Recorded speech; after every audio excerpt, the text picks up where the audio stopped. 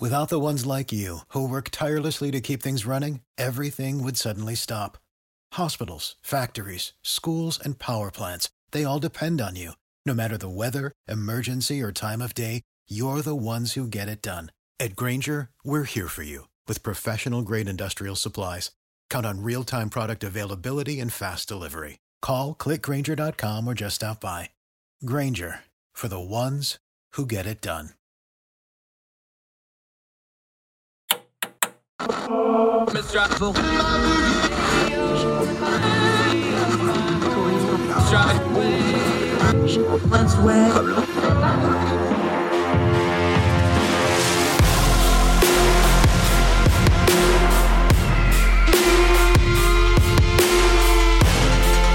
your host, Andrew Donaldson. This is Heard Tell. Welcome back to Heard Tell. Okay, this is going to be a bit of a tough topic, but we got an expert in to talk about it. She's going to explain it to us so that even I can understand it. Longtime Twitter buddy, finally get to talk to her. The great, the wonderful Dolly Marlowe. How are you, madam? Good. Thank you for having me. I'm thrilled. That's a little bit of a stretch, but I'll take it. Oh, no, you're glamorous. It's like the old Fergie song, but I'm not going to subject you all to my singing because then that would kill the ratings. We're going to talk about the Marilyn Monroe movie Blonde. There's a couple angles on this outside of, but we're going to do what we always do. We're going to turn the noise down on it and I want to start here. I'm a big history guy. When we have historical figures, we do what my dad used to call marbleize them. They become the statue, right? And then the thing about the statue is it's just a statue. You put whatever you want on that, and that's what that is. Exactly. On top of your other stuff, you're a vintage historian kind of person. That era of Hollywood is something that you know a great deal about. Before it became the pop culture afterlife, give us a little bit of a sketch of Norma Jean, Marilyn Monroe, however you want to enter that before the death, because everything after the death becomes circus. Who is the actual person? Well, Norma Jean Baker. I think she was like a lot of American girls who were interested and enamored with Hollywood. Her childhood is a bit of a mystery. Not only because, records of the day weren't that great. Everything now is on social media and we all have records of our lives from birth to end. But part of her childhood being a mystery is that she just didn't have surviving family. So she grew up with a single parent. Her mother, who was later institutionalized for paranoid schizophrenia. Marilyn grew up in foster care, group homes, family friends, things like that. Part of her trauma in her life was not only losing her mother, but was also being molested when she was 9 years old in foster care. She married very young, her first husband, as really almost a way to find safety and shelter. And when he was interviewed, he even kind of spoke about that as that their marriage was really more to protect her than it was to two crazy kids being in love kind of thing. But she always wanted to be a star. She always wanted to go to Hollywood and make it in the movies. So she first started out as a pinup model for the troops, World War II era sort of thing. She did some risque photos. I say risque, certainly not by our standards of risque, but by 1940 standards, they were risque photos. Some of them being nude, full nude photos. And she won pinup contests and did that sort of thing before being discovered in Hollywood and becoming a star. Her success wasn't an overnight She wasn't an overnight success. Her journey in Hollywood took, I would say, probably about 10 years or so before she actually reached stardom. She did a lot of B movies, bit parts, things like that. One of her B movies is Ladies of the Chorus, and it's one of my favorites. And when I was reading up on her before doing this segment with you, I didn't know this, but to prepare for Ladies of the Chorus, which is about a burlesque show, she actually performed burlesque under the name of Mona Monroe. So I don't know, I kind of just love that about her. So I would classify her as just like this normal girl who traveled to Hollywood and wanted to make it big. And the thing about her was she didn't have family support because she didn't have family. So she did all of this largely on her own. She's quoted as telling a friend, and I'm paraphrasing because I don't have the quote right in front of me, but if 100% of the Hollywood producers or Hollywood bigwigs told me I would never make it, I wouldn't have believed any of them. So I just love that amount of grit and determination that she had just as a person, believing that she was going to make it one day. And she absolutely did. She became the biggest star in the world. Even today, there's no one who outshines Marilyn Monroe. Everybody from every corner of the earth knows who she is to some extent. Yeah, and some of this is timing, of course. Dolly Marlowe joining us. You know, she had the perfect timing of when movies went mainstream in America, right about the time movies colorized too. That was a big part of it. It you know, Blonde Bombshell hits different in black and white, and it just does. Media was changing. So you had the exterior press outside of just the movie studios. That was a big change. She hit right about the time that happened. That was a double-edged sword for her, though, because she got all that publicity for her, let's call it what it is, her created persona. Yeah. At the same time, we didn't have the social media and the press and the things we have in today's technology that made her private life really, for her, kind of prison-like would be a good way to explain it. Yes. To the modern sensibilities that where we have social media and we see, you know, actresses that are, let's just call it what it is. We see actresses that came up through like the child star system, they're abused. They have outlets now because they can write a book about it. They can talk about it. It's becoming something that's being dealt with. To the modern sensibilities, though, we need to explain this is a very different world that she was walking into than what we have today in entertainment. Yeah, I think too, because of our modern sensibilities, we have a tendency to romanticize the past, but we also have a tendency to traumatize the past way more than it actually was as well. Women did not have the agency then that men had. Men were not subjected to casting couches like women were, and male stars in Hollywood to entice them into studio productions and studio contracts were often offered young female stars. The studios would pair stars together and just say, okay, you're dating now because it looks good for press. So yeah, women certainly weren't treated the same way men were, and the amount of abuse that women face. I mean, even today, when we look at the Harvey Weinstein scandal, that affected women. That wasn't something, that's not to minimize male abuse in the industry or men who have been abused in the industry, but it is something that disproportionately affects women as opposed to men. And back then was no different. So Marilyn's private life, we're kind of left with the scraps that the press have given us.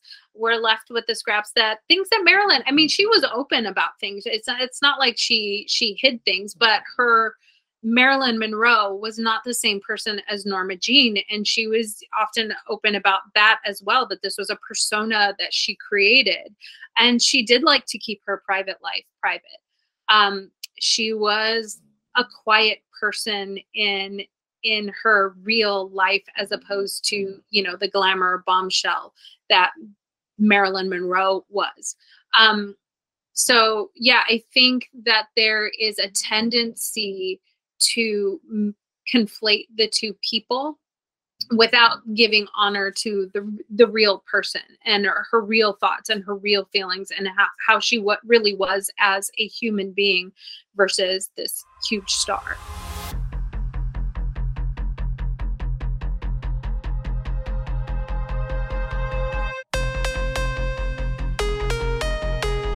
Without the ones like you, who work tirelessly to keep things running, everything would suddenly stop. Hospitals, factories, schools, and power plants, they all depend on you. No matter the weather, emergency, or time of day, you're the ones who get it done. At Grainger, we're here for you with professional-grade industrial supplies.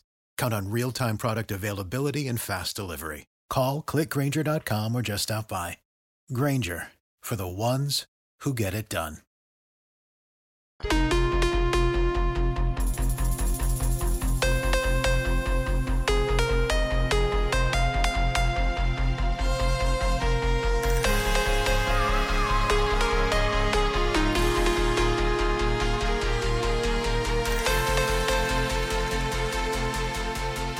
Yeah, and she struggled, Dolly Marlowe joining us.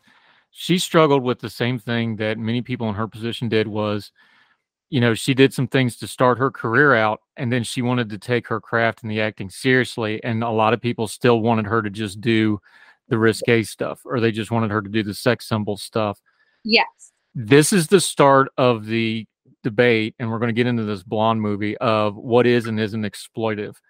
You're a performer. You are a performer that does risque stuff. You do things like this. So as a performer, though, tell us, what's your line and your standards between, okay, this is performative, this is risque, this is me expressing myself, this is me push. Look, sometimes you push the buttons as an artistic thing. That's fine, too. Where's the line of, okay, now somebody wants something that's exploitive of me, or this is past the line? Where do you set that line? What's your definition as a performer? I think the number one thing is consent.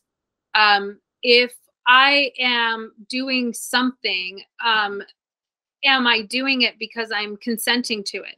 If someone takes a video of me or photos of me or whatever without my knowledge or without my consent, that's the first thing to say this is exploitive. The second thing would be, I think, being used versus there being a mutual benefit. If I agree to do a show, or if I agree to do a photo shoot or something like that, is there a benefit to me? Am I being paid for it? Is there some sort of compensation involved in that for me? And this is actually something that's a hot topic in the burlesque world right now, because there are still producers who are approaching performers saying, hey, come do this show for $25, for $50, and we'll get you exposure. And my thought is already like, I'm taking off my clothes. What more exposure do I need? I don't need any more exposure. I need money. Thank you. That's how this exchange works. So consent, mutual benefit.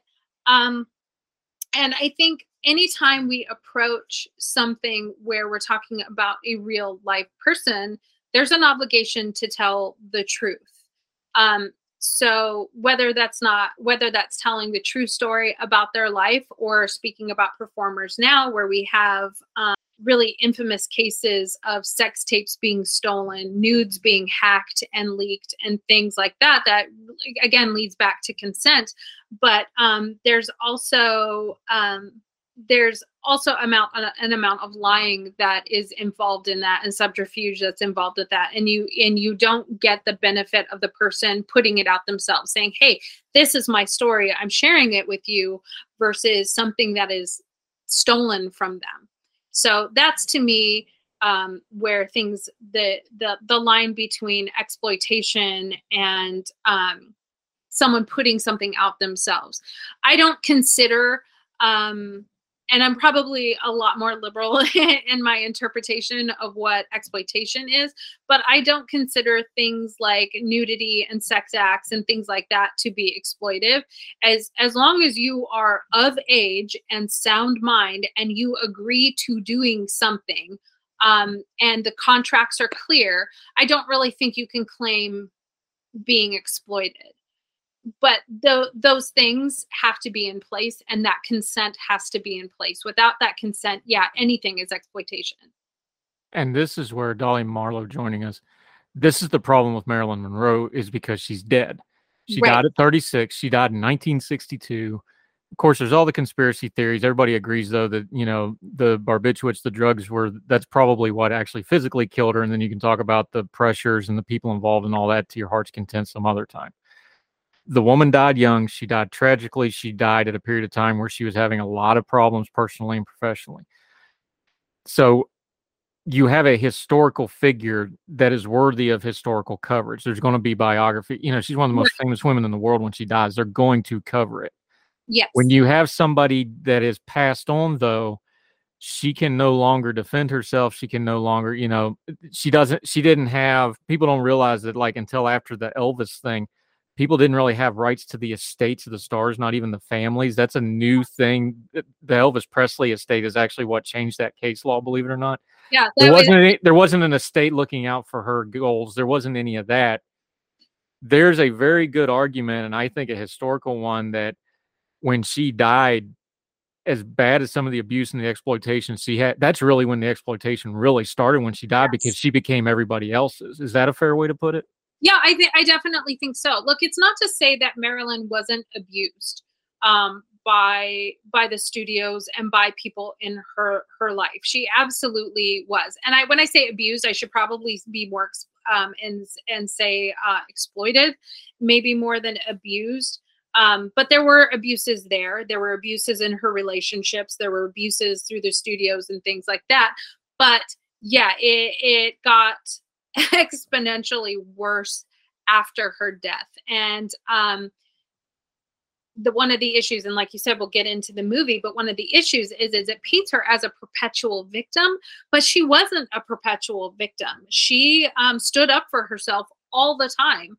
When the studios refused to give her the roles that she wanted, she left Hollywood and she went to New York and she studied acting, and she basically refused to come back until they started giving her better roles. She knew her power. She knew her influence. She knew what she was worth, and she was willing to stand up for that. She had her own production company, Marilyn Monroe Productions, which was part of the team that did the film Prince and the Showgirl. So again, she wasn't a perpetual victim who had no idea how to get along through Hollywood. She absolutely did know. So much of what happened to her happened when she didn't have that agency and she didn't have that power. And unfortunately, when you are deceased, you are completely powerless unto what the world does to you after you're gone. Yeah, Dolly Marlowe joining us. And that's what brings us to this movie and the problems with this movie. The movie's called Blonde. We have to start with the source material here because it comes from a novel, a very famous novel, very well-selling novel, Joyce Carol Oates, who's, of course, you know, one of our more famous writers we probably have that's living. But it's a novel. It's a fictionalization. It is not a biography. Now, Joyce Carol Oates never claimed it was anything but that. However, the way they marketed this movie, the way they're playing this movie, the people that made it clearly know it's a novel, but I don't think they've been promoting it that way. I think they're kind of winking and nodding at it as if they're not. Mm-hmm. This is where, before you even get to what's actually in the film, when you start with a novelization and you don't call it a look, when Baz Luhrmann gets a hold of Elvis, you know it's not going to be a biography, right? And he doesn't pretend. He's like, no, I'm going to make a show. I'm going to make a superhero movie. That's not what they're doing here. It feels like they were winking and nodding at it, that they were going to make a biography of it. This book, though, and you're familiar with this book, it's a fictionalization. It's a novelization of it, and it was purposely done to the point that, you know, they even pseudonym and don't name the husbands, things like this. There's a lot of stuff in here. It's very, very driven one way, the way this is presented. Yeah. I have a problem with the book even. Again, I think when you are using a real person's name and their life to frame something, and then you fill that frame with fiction, people walk away with the sense that the fiction in the frame is reality. So I have a problem with the book. I I have an even bigger problem with the film because, like you said, I think that's exactly right. I think they know that framing the film as a fiction wouldn't have the draw that framing it as a biopic would. And they never come outright and say it's a biopic, but they very much avoid talking about how it is fiction. And the entire thing is fiction. I mean, there are so few pieces of reality in it that that you could literally take the same book, you could take the same source material, remove Marilyn from it entirely, and inject a fictional blonde Hollywood character into it, and have the same story. Let the audience draw their conclusions. The audience can draw conclusions that, oh, this reminds me of Marilyn, or this reminds me of Judy Garland, or Anna Nicole Smith, or Pam Anderson, or Britney Spears, or, Jean Harlow, or Rita Hayworth. There are so many women who have gone through the Hollywood meat grinder that you certainly didn't need to name this after Marilyn. But they use Marilyn because Marilyn sells. And you're going to have a harder time selling a book or a film about a generic Hollywood star than you would being able to say, oh, look, this is about Marilyn. Whether it's fictional or not, doesn't matter. Her name, her face sells. Which is pretty ironically tragic, since that is exactly why she was leaving Hollywood and picking her roles, is because she was getting typecast as the cut and paste blonde starlet. Yep, she wanted. And here we are doing it again as an actress. Yeah, and here we are doing it again. Now let me see you go off like a bomb.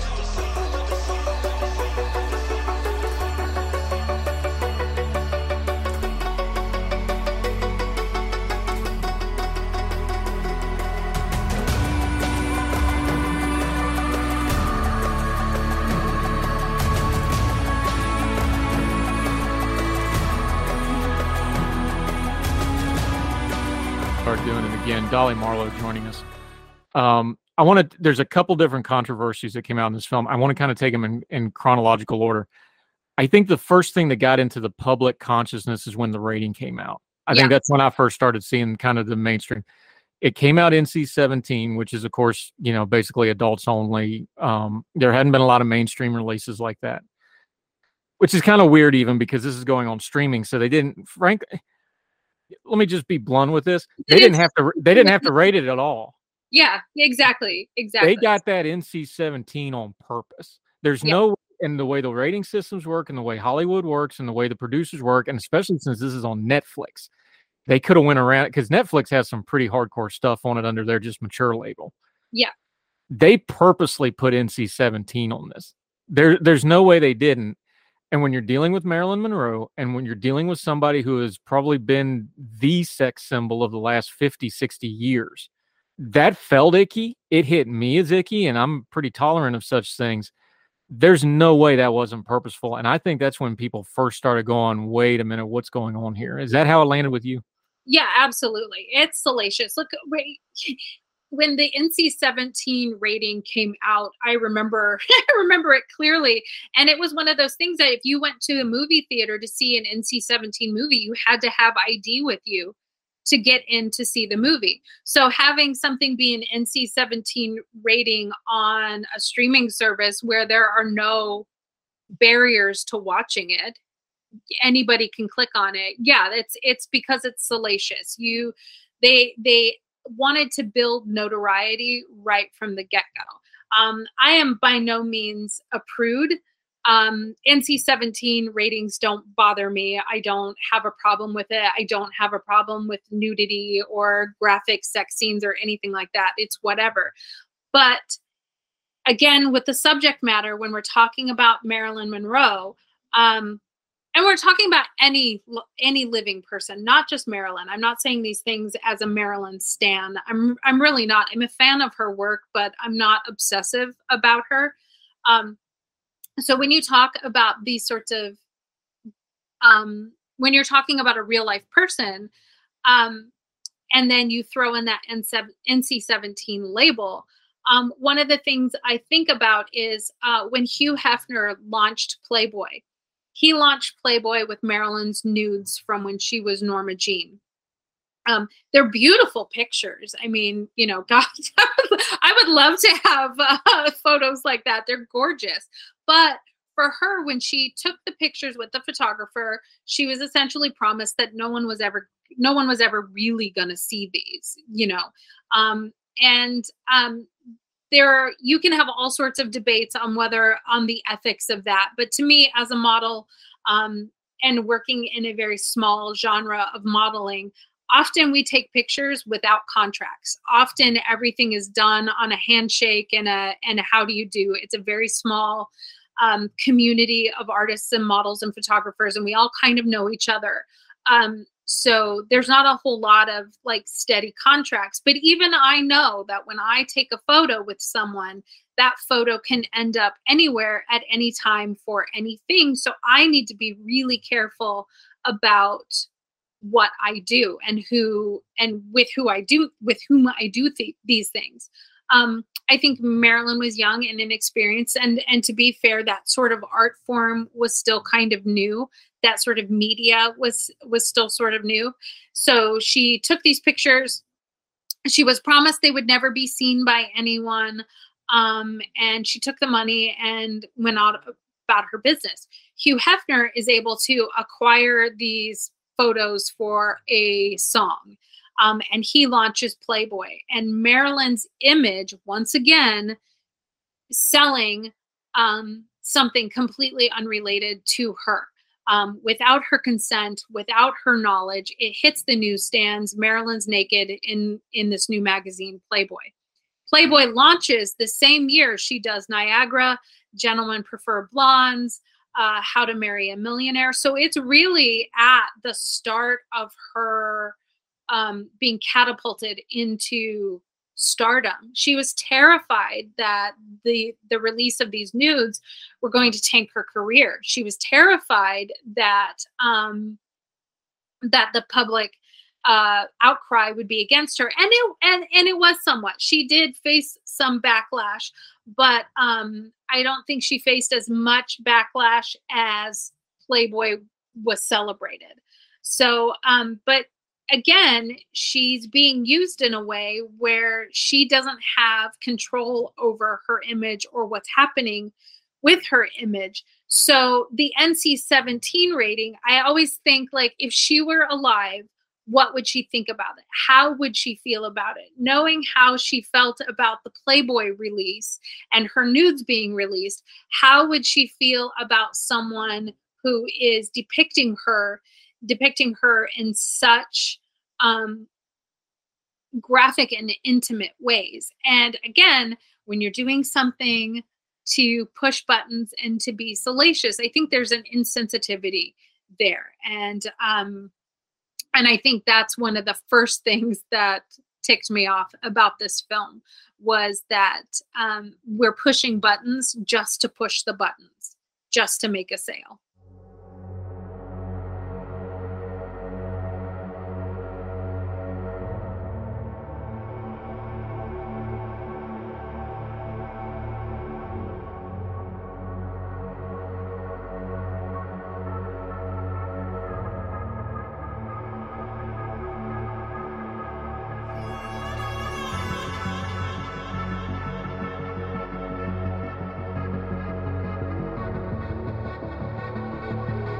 Yeah, and Dolly Marlowe joining us.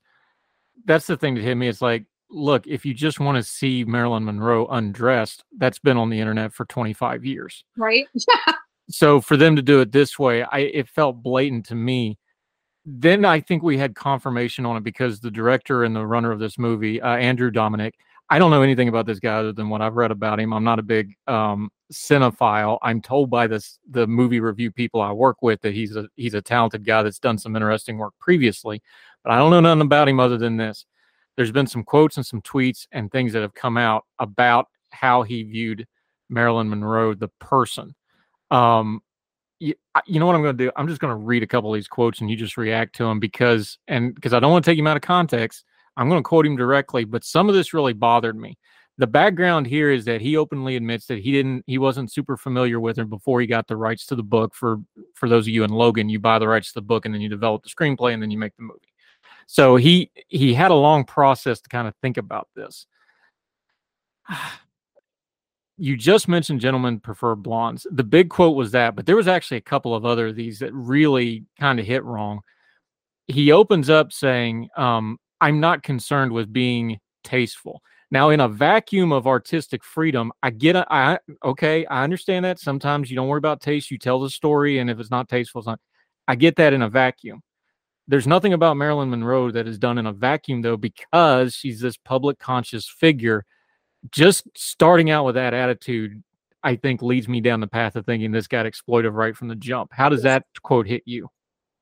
It tells me immediately that he has absolutely zero care or compassion for the subject of his film. I don't care about being tasteful. Well, that's great if you're telling a fictional story about a fictional character. Be as tasteless as you want. Take artistic license anywhere you want to. You can do that because there's no harm being done. But when you're talking about a person who was a real human being with a real life, with real feelings, you owe them something. You are making money off of the back of someone else, off someone else's name. Show some decorum. You absolutely should care about taste at that point. So it tells us right away that he doesn't care about her as a human being. She is a vehicle and nothing more to him. Yeah, and these quotes, by the way, are coming from a piece in Variety. We'll link to it. Read it. Like we always say, read the whole thing for yourself. Make up your own mind. He continues another quote. These are not in order, by the way. These are just quotes. Well, this is Andrew Dominic, she was a strange sex symbol because she didn't have to die at the end of her films like Barbara Stanwyck or Rita Hayworth. That's kind of a weird way to look at it. But she had to be a little baby, and there is a snip clip here just for fairness and context. I think Marilyn was a guy's girl. I don't think she was a woman who had a lot of female friends, but then I think she was a woman who didn't have a lot of friends in general. There is a sense that we want to reinvent her according to today's political concerns, but she was a person who was extraordinarily self-destructive. Now, in context of history, we know the last part is true because she did die, but seems to me like he's packing a lot of stuff in there that maybe don't fit together. How does that land with you? Yeah. So first of all, I think that's a long quote. But first of all, I think directors like to talk about themselves. You may have noticed from time to time working in the industry. Yeah, right. So I'm going to start with the end quote. She was a person who was extraordinarily self-destructive, except she wasn't.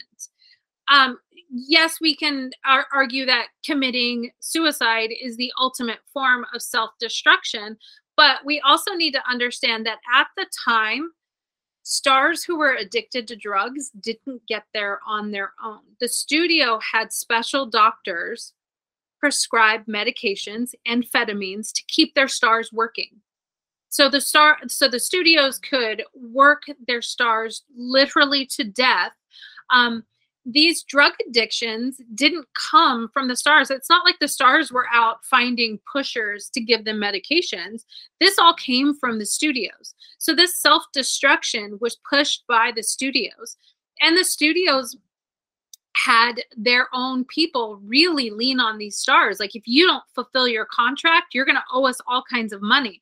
You're going to be destitute. We're going to ruin your career. You better not, there was a lot of heavy leaning on these stars. And we're also talking about a time where people did anything that doctors said to do because there was a naivete and an innocence there that doctors are good for you and they know what's good for you. And why would you question that? The doctor said it's okay. There was a time doctors were prescribing cigarettes to people.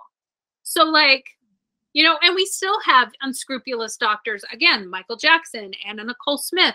There are still unscrupulous Britney Spears doctors. There are doctors who are still very much doing unethical things to their patients for a payout. So Marilyn's self-destruction was more studio related than it was Marilyn related. Marilyn was not a health nut, but she was kind of a health nut. Like, she was known to eat well, exercise, take care of herself.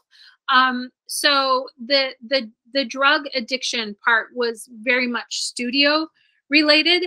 And as speaking as a person, I'm certainly not, I don't want to peg myself as a mental health activist, but as speaking as someone who has struggled with my own mental health, the idea that people commit suicide because they are self-destructive is a giant misnomer. People commit suicide for a ton of different reasons, but it's not usually because, oh, I'm going down this wild and crazy path. You know, he makes her sound like she's this like wild party girl who ends up crashing into a wall at 100 miles an hour, and that's Marilyn's demise. That's not it at all. Talking about her again, he has this fascination with her trauma and nothing else. He's not fascinated by her work. He's not interested in her triumphs. He's so fixated on her trauma that's the only thing that's important to him. And there's almost a ghoulish and a gleefulness about his fascination with her suicide. That's just gross. It's just gross. Yeah, which actually leads directly into the next quote with her. And this is, again, Andrew Dominik. This is the director of the film. This direct quote. I think the film is about the meaning of Marilyn Monroe, or a meaning.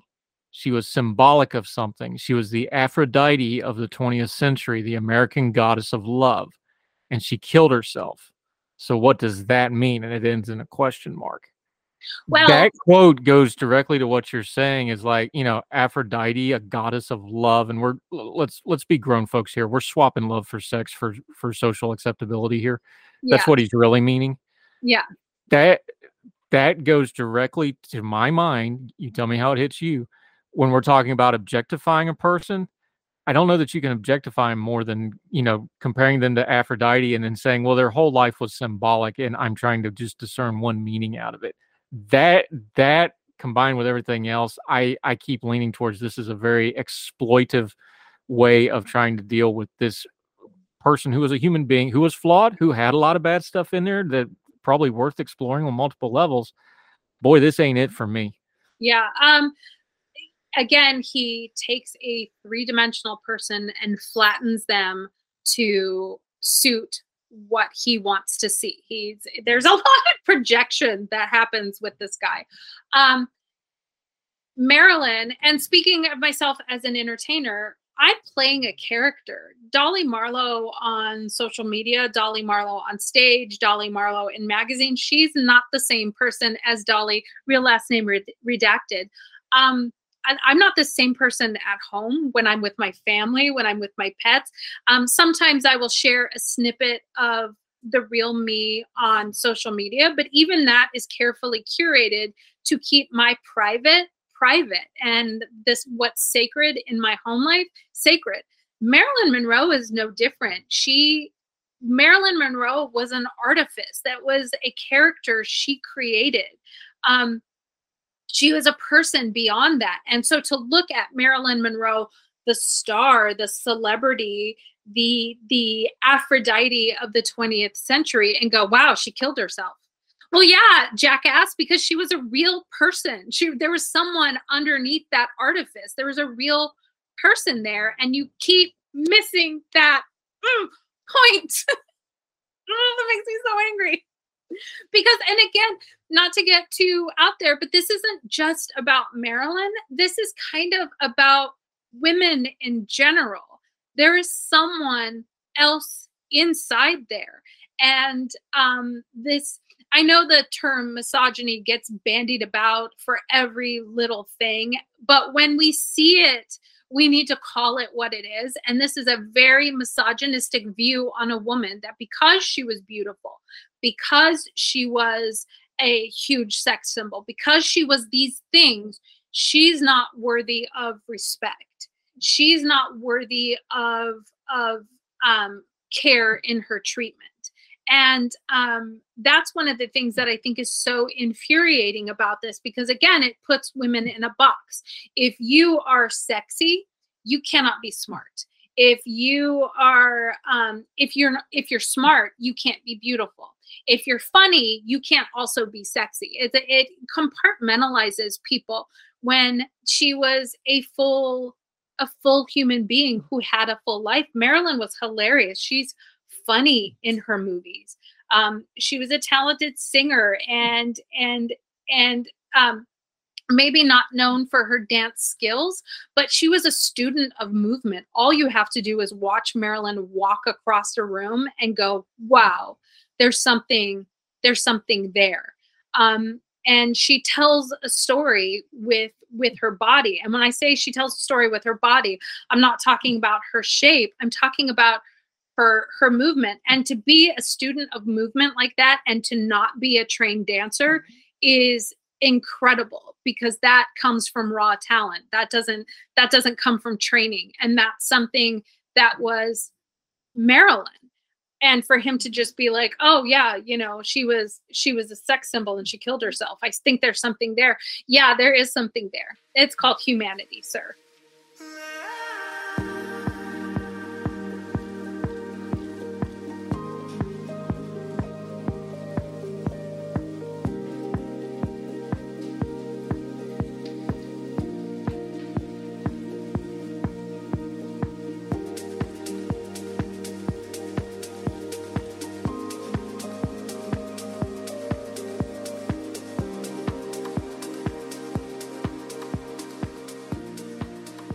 Yeah, you bring up misogyny, and yeah, it gets overused.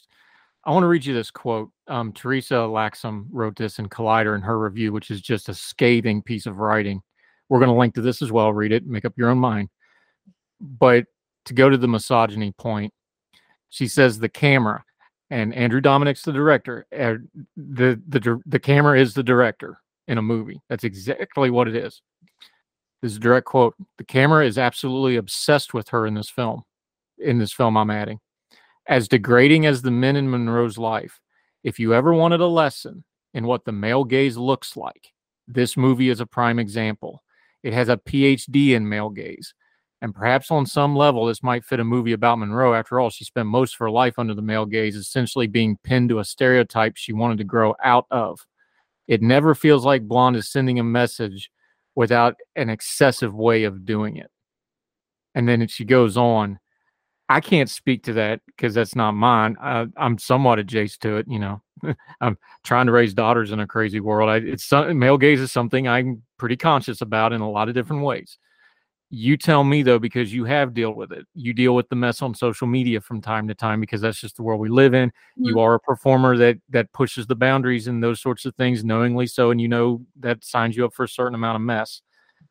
Does that hit with you, the male gaze, that the way this guy is? Where does it? This goes back to the exploitive thing.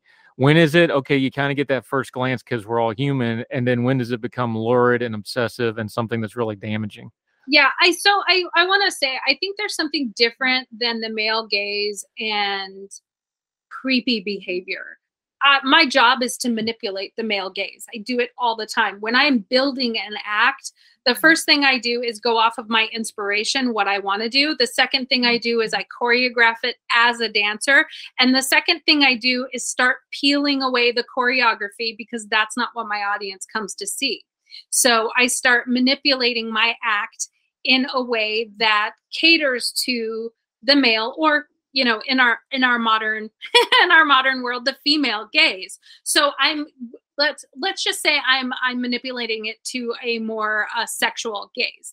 I am not naive. I know that's exactly what I'm doing, and I know that's what the audience comes for.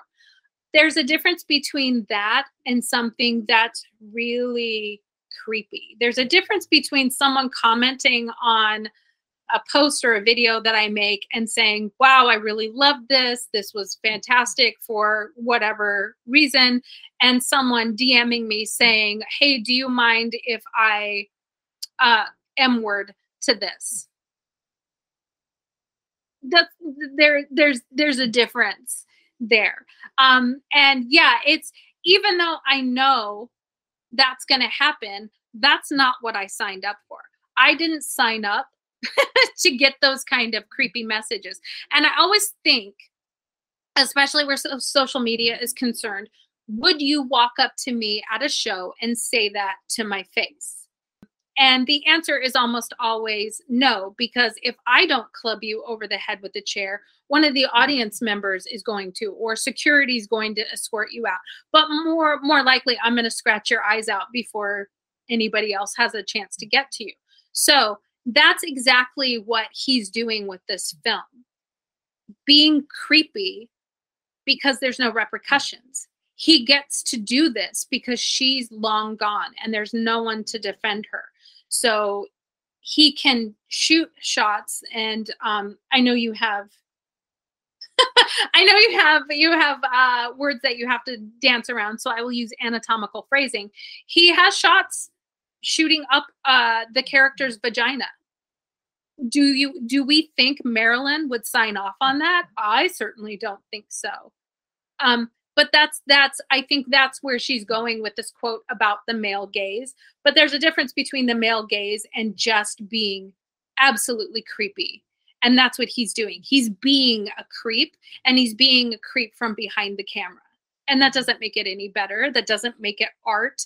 This is defamation masquerading as art. The trauma, one of the opening scenes is the character being brutally raped. Never happened. Marilyn was never raped, other than being molested when she was 9 years old, which is trauma enough. She was never raped by a studio executive to get a film. Marilyn wanted more than anything in life to have a family. She wanted to get married and have babies and settle down. She had 2 miscarriages and an ectopic pregnancy. She never had an abortion. And regardless of your feelings on reproductive rights and abortion and all of that topic, when you have in a film a scene where a fetus is begging its mother not to kill it, not to have an abortion, and the subject is a woman who so badly wanted to have a family and was never able to, that is just cruel and disgusting beyond words. So this man, I don't care how talented he was, Harvey Weinstein put out great movies. So did what's his name? The little guy with the accent. I have a tendency to forget the names of gross men and abusers because I just don't feel like they deserve being remembered. Roman Polanski. There it is. Came out of the sky. But, being creepy like this and using art as, there are very talented men in the world who are absolutely disgusting creeps. And we should call them out for being absolutely disgusting creeps. I don't care how great your art is. Yeah, and the reason they don't get called out, we've covered abuse on this show a couple different times. We've done whole episodes on it. We cover mental health on our show because we take a pause from the politics and the culture, and we touch on the stuff that's really important. That stuff's important, and I don't care if it's in a political sense. We've covered abuse in churches. Abuse is abuse, and when we have abuse experts on, something Jennifer Greenberg did when we did our episode with her, and she was talking about abuse in church. She's like, whether it's a home or it's a church or an organization or politics, you never see abuse outside of a power structure. There's always a power structure there. Absolutely. And the power structure here, whether it was the studios, whether now it's having the rights to a film of somebody that can't defend themselves because they're not here and they don't have a formalized estate to defend them, whatever the case may be, when you're talking about abuse, you always have to talk about that the power system that enables it, because it becomes a sponge and a magnet for people like this. That's why I get very touchy about, everybody can do what they want. I don't do boycotts. I think boycotts are dumb and they have very limited effect. I do choose what money I spend on media stuff. I'm not going to support somebody like this because I see a lot of red flag. Like, if he wasn't a movie director, if this guy was a Sunday school teacher or he was a kid coach or something, and he made these same comments, we would red flag the crap out of this guy. And I'm not accusing him of anything. I'm really not in his personal life, because maybe it's just his art and he has specific taste. But if it was any other thing and a guy made comments like this about somebody, we would red flag them, keep our children away from them, and probably review his role in society. Yes, but in the entertainment industry, we don't. And I understand artistic license, and there, you know, you got to be a little bit of a weird person to do that in the first place. I'll give some credit to that. That's where you start talking about, like, you know, these are the kind of people the power structure attracts. And then a lot of this starts, we look at what's going on with the Nickelodeon and Disney kids, and we start looking at what's going on in churches and organizations. And it doesn't matter which church, by the way, all your churches have this problem because you're magnets for the bad people to come in if you don't handle your business and you aren't accountable. Let's be grown folk here. I don't care what your religious beliefs are. They all have the same problem, because the problem is a people problem. Bad people get drawn to this stuff. And when I see a guy with these kind of red flags in his comments, I'm just like, I don't want nothing to do with this. It feels exploitive to me. And it really makes me question, like, who finances this kind of stuff? And it's not doing well. It's getting a backlash. So the audience has obviously educated themselves enough to not like this. But that's where I land on this stuff, is like, I kind of, above the individual person, above a big word like misogyny that gets abused to the point that it doesn't mean anything anymore. Yeah. These power structures are what you really got to look at, because those are something we could actually do something about pretty easily. And it's just by stuff like not supporting movies like this. Yeah, absolutely. You know, I got asked once, well, how are you so mad about something that you've never even seen? And it's like, well, I know I read the interviews in their entirety. I know enough about the woman's life. I know enough about the era. And I don't need to eat a poop sandwich to know that it's bad. So yeah, I'm not gonna partake. I know enough to know that it's bad. The only praise I've heard from the film is it's beautifully shot. Well, I've heard a couple of things on that. I've heard that it's beautifully shot, and then I've also heard that it's nonsensical. So I don't know what, you know, whatever. That really doesn't matter to me. And then I've heard that Ana de Armas, who plays Marilyn, is beautiful. Well, of course she is. She's a beautiful woman to begin with, and she's being made up to look like one of the most beautiful women to ever live. So, I mean, you know, I guess congratulations. you did a thing. But everything else I have heard about the film, and I have been poring over not just critic reviews. I've been on, again, because I live in this sort of like vintage culture and vintage fandom area. I've been reading what real fans are saying and what people who have actually watched the movie have saying. And every person who has watched the film, everything they come away with, that was so sad. That was the saddest thing I've ever seen. Oh my gosh, that was so traumatizing and sad. And one of the worst things is seeing people who aren't familiar with the real Marilyn is coming away believing that this was her life, when it absolutely wasn't, when this was absolutely a fiction.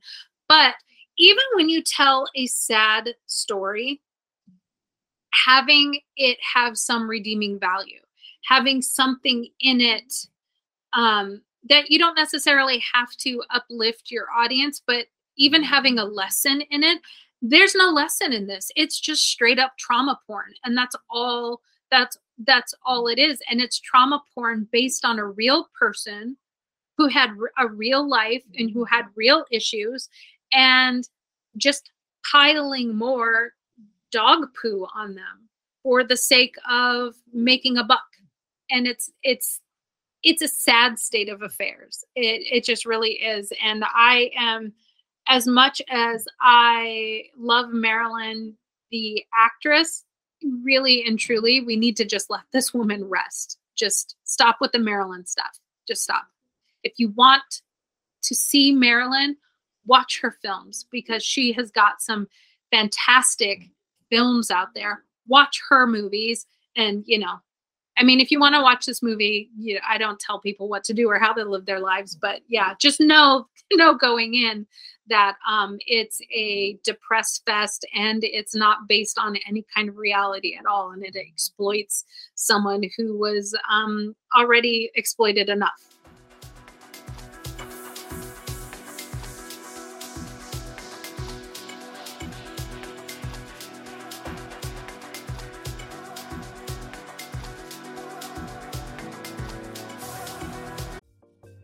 Folks, if you've listened to the Heard Tell program, you've heard our friend Gabriella Hoffman, but you need to make sure you're checking out her podcast, District of Conservation. It's a podcast exploring the nuances of true conservation efforts from DC and beyond. From topic discussions to exclusive interviews with conservation and energy newsmakers, Gabriella keeps listeners appraised of the latest news stories while elevating important voices. Listen to District of Conservation on Apple Podcasts or wherever podcasts are played.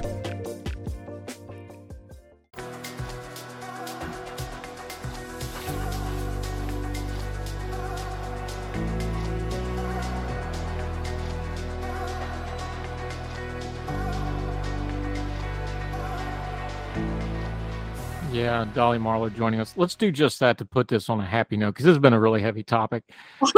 You already mentioned it, though. Some of your favorite parts of her are actually some of those old, what they call the B movies. I get that. My favorite John Wayne movie was one of his B movies, Angel and the Bad Man. That's my favorite one, Gail Russell. That's my favorite John Wayne movie. I love that. I love everything about that movie. It's my favorite one of his. It's really good, by the way. It's not like a bad movie. It's really well done. Give us a couple of those. I mean, I know everybody knows gentlemen prefer blondes and all that. Give up people a couple of movies, like if you want to see this woman talent, if you want to see what she could do when she had people around her that would, uplift her talent, give the folks a couple of things that they can go watch instead of this movie that we think is exploitive of her. So one of the movies that I like is one of her earlier films that she actually got to star in, because she was in a lot of movies where she played big characters before. But one of them was Ladies of the Chorus. Like I said earlier, it's about a burlesque performer who, meets a guy and falls in love and struggles with how society perceives their relationship because she's a burlesque performer. The fun part about burlesque performers in movies like that is they're always portrayed as chorus girls and not actually what they were as strippers. But that's a great one, and it has my absolute favorite Marilyn song, Every Baby Needs a Dad, Dad, Daddy. I love that song. But that's a great one because you get to see Norma Jean kind of becoming Marilyn. So that's a great one to start with. If you want to see Marilyn stretch her more serious acting chops, Niagara is great. She plays villainous plotting murder. That's fantastic, that movie. Joseph Cotton is in that one, and I just love him. But they're great in that movie. Don't Bother to Knock is a great one where Marilyn dives into the topic of mental illness. It's not something she shied away from. That's a really great one. And again, she's kind of playing a villain in this. One of the things that, and just to circle back just real quick, because this was a point that I really wanted to make about her. At some point, Andrew Dominik says, nobody watches Marilyn's movies. People just know her because of her sad life. And that's what made her popular. That's why she was famous. Well, at the time Marilyn was working and at the height of her career, no one had any idea about her trauma. Nobody knew that. What people loved and gravitated towards Marilyn was her vulnerability. She had this incredible ability to bring a vulnerable and soft presence to the screen that no one was doing before her. She wasn't, the high society, she wasn't the high society leading lady like, Katharine Hepburn or Grace Kelly, and she wasn't speaking with that mid-Atlantic weird sort of way of talking. She didn't do that. She wasn't the wisecracking blonde like Jean Harlow or Mae West. She had a softness about her that I think not just men, but everybody responded to. And that's what people are drawn to. They're not drawn to her trauma. They're drawn to that gentleness about her. And I think that's also what makes people protective of her now. And to his point that nobody watches Marilyn's movies, I've seen every single one, and they are good. So yeah, so Niagara, Don't Bother to Knock, she plays villains. They're serious roles. If you want great musical comedy, obviously Gentlemen Prefer Blondes is a great one. No Business Like Show Business, I think, was one where the studio really kind of just used her name, where she wasn't really in the film, but some of her best song and dance performances are in that film. Some Like It Hot is one of my absolute favorite films, and she holds her own against two powerhouse comedians in Jack Lemmon and Tony Curtis. And those two are doing bits throughout the whole thing. And she's the straight man. But she's still funny. She's still funny. And I love that movie because I just relate with the character Sugarcane so much. And those are just great films to watch. So if you want to see Marilyn, watch those things rather than, you know, these fake biopics that don't have anything to do with her at all. Yeah, Dolly Marlowe. This has been good. It's been a little heavy, but I appreciate you giving us some good light at the end. Let folks know we're going to have you back because this is great. We're going to have to find some other excuse to get you back sometime soon. Something lighter, something a little more fun. Let folks know where they can follow you, what you have going on, where they can keep up with you on social media. We need to get you back. You haven't been on Twitter Supper Club in a while. We got to get you back on there sometime soon. You haven't been cooking much. What are you doing? Oh, my God, I'm working. Yeah, but while you're working, let people know where they can follow and keep up with you until we talk to you again. You can follow and keep up with me on Twitter or Instagram at Dolly Marlowe. And yeah, if you can catch me live, you know, dancing and peeling all across the greater Southern California area. I may hold out until you do another USO show and do the vintage thing myself, but that's just my own personal preference. So those are pretty cool, though. The multi-talented Dolly Marlowe, thank you for this. People can make up their own minds about the movie, but I think this is an important thing to talk about because they're going to do this to other stars going forward. We're going to have a male star at some point that's going to be exploited like this too. That's coming. I think it's an important topic to discuss. I appreciate you helping us wade through it. Thank you so much for the time today. Thank you for having me.